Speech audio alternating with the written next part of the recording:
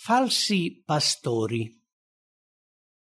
Ho visto che i falsi pastori erano ubriachi, ma non di vino. Facevano fatica a stare in piedi, ma non a causa di bevande forti. La verità di Dio per loro è suggellata e non possono leggerla.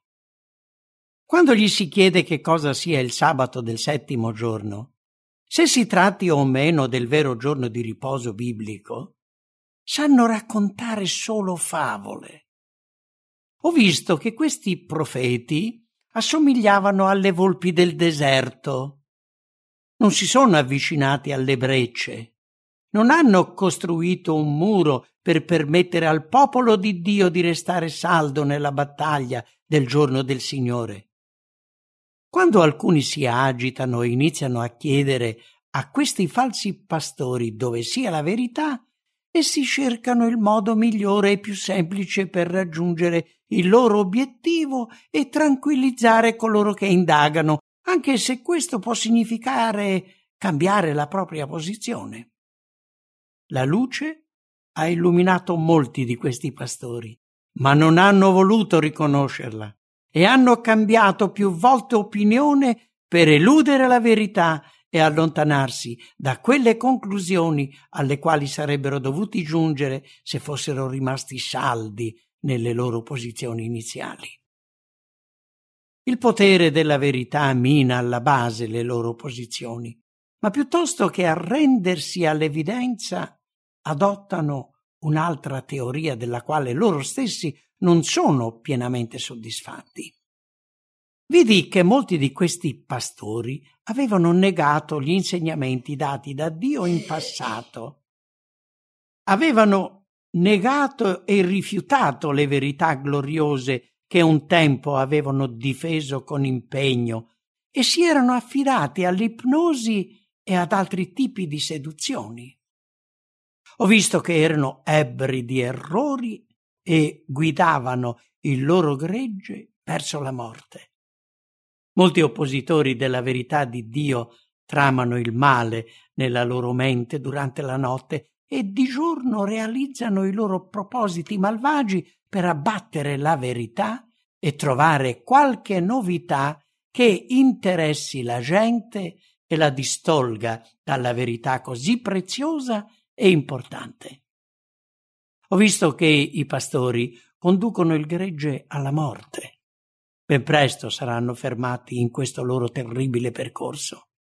Le piaghe di Dio stanno arrivando, ma non sarà sufficiente che questi pastori siano tormentati solo da una o due di queste piaghe.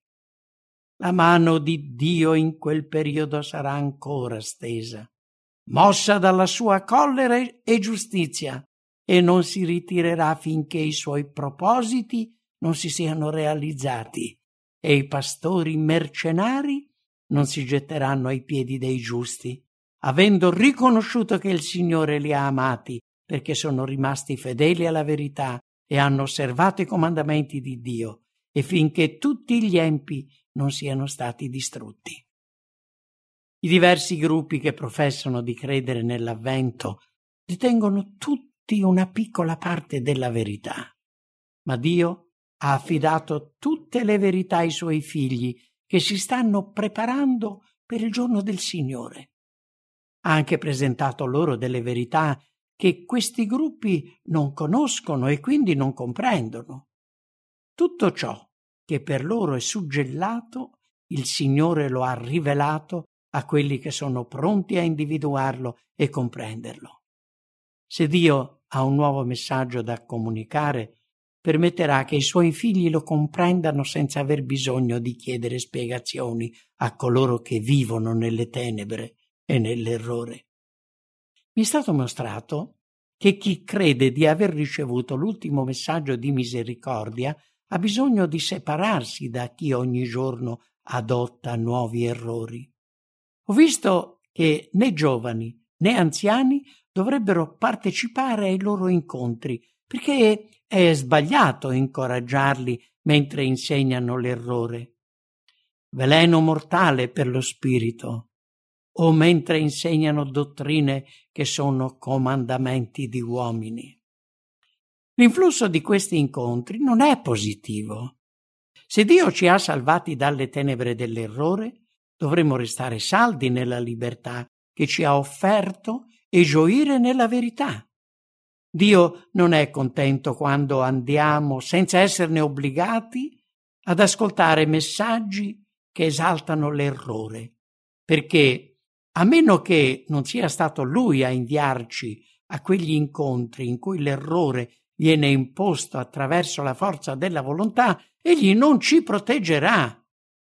Gli angeli cessano di vegliare su noi e siamo lasciati in balia del nemico, nelle tenebre, indeboliti dalla potenza degli angeli malvagi.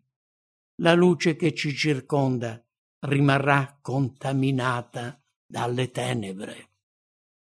Ho visto che non abbiamo tempo da perdere ascoltando favole. La nostra mente non deve farsi distogliere da queste seduzioni, ma occuparsi della verità presente e cercare la saggezza per ottenere maggiori conoscenze in merito alla nostra posizione e con dolcezza esprimere le motivazioni della nostra speranza, secondo le scritture. Se false dottrine ed errori pericolosi occupano la nostra mente, non riusciremo ad approfondire la verità che deve permettere di preparare la casa di Israele a resistere nel giorno del Signore.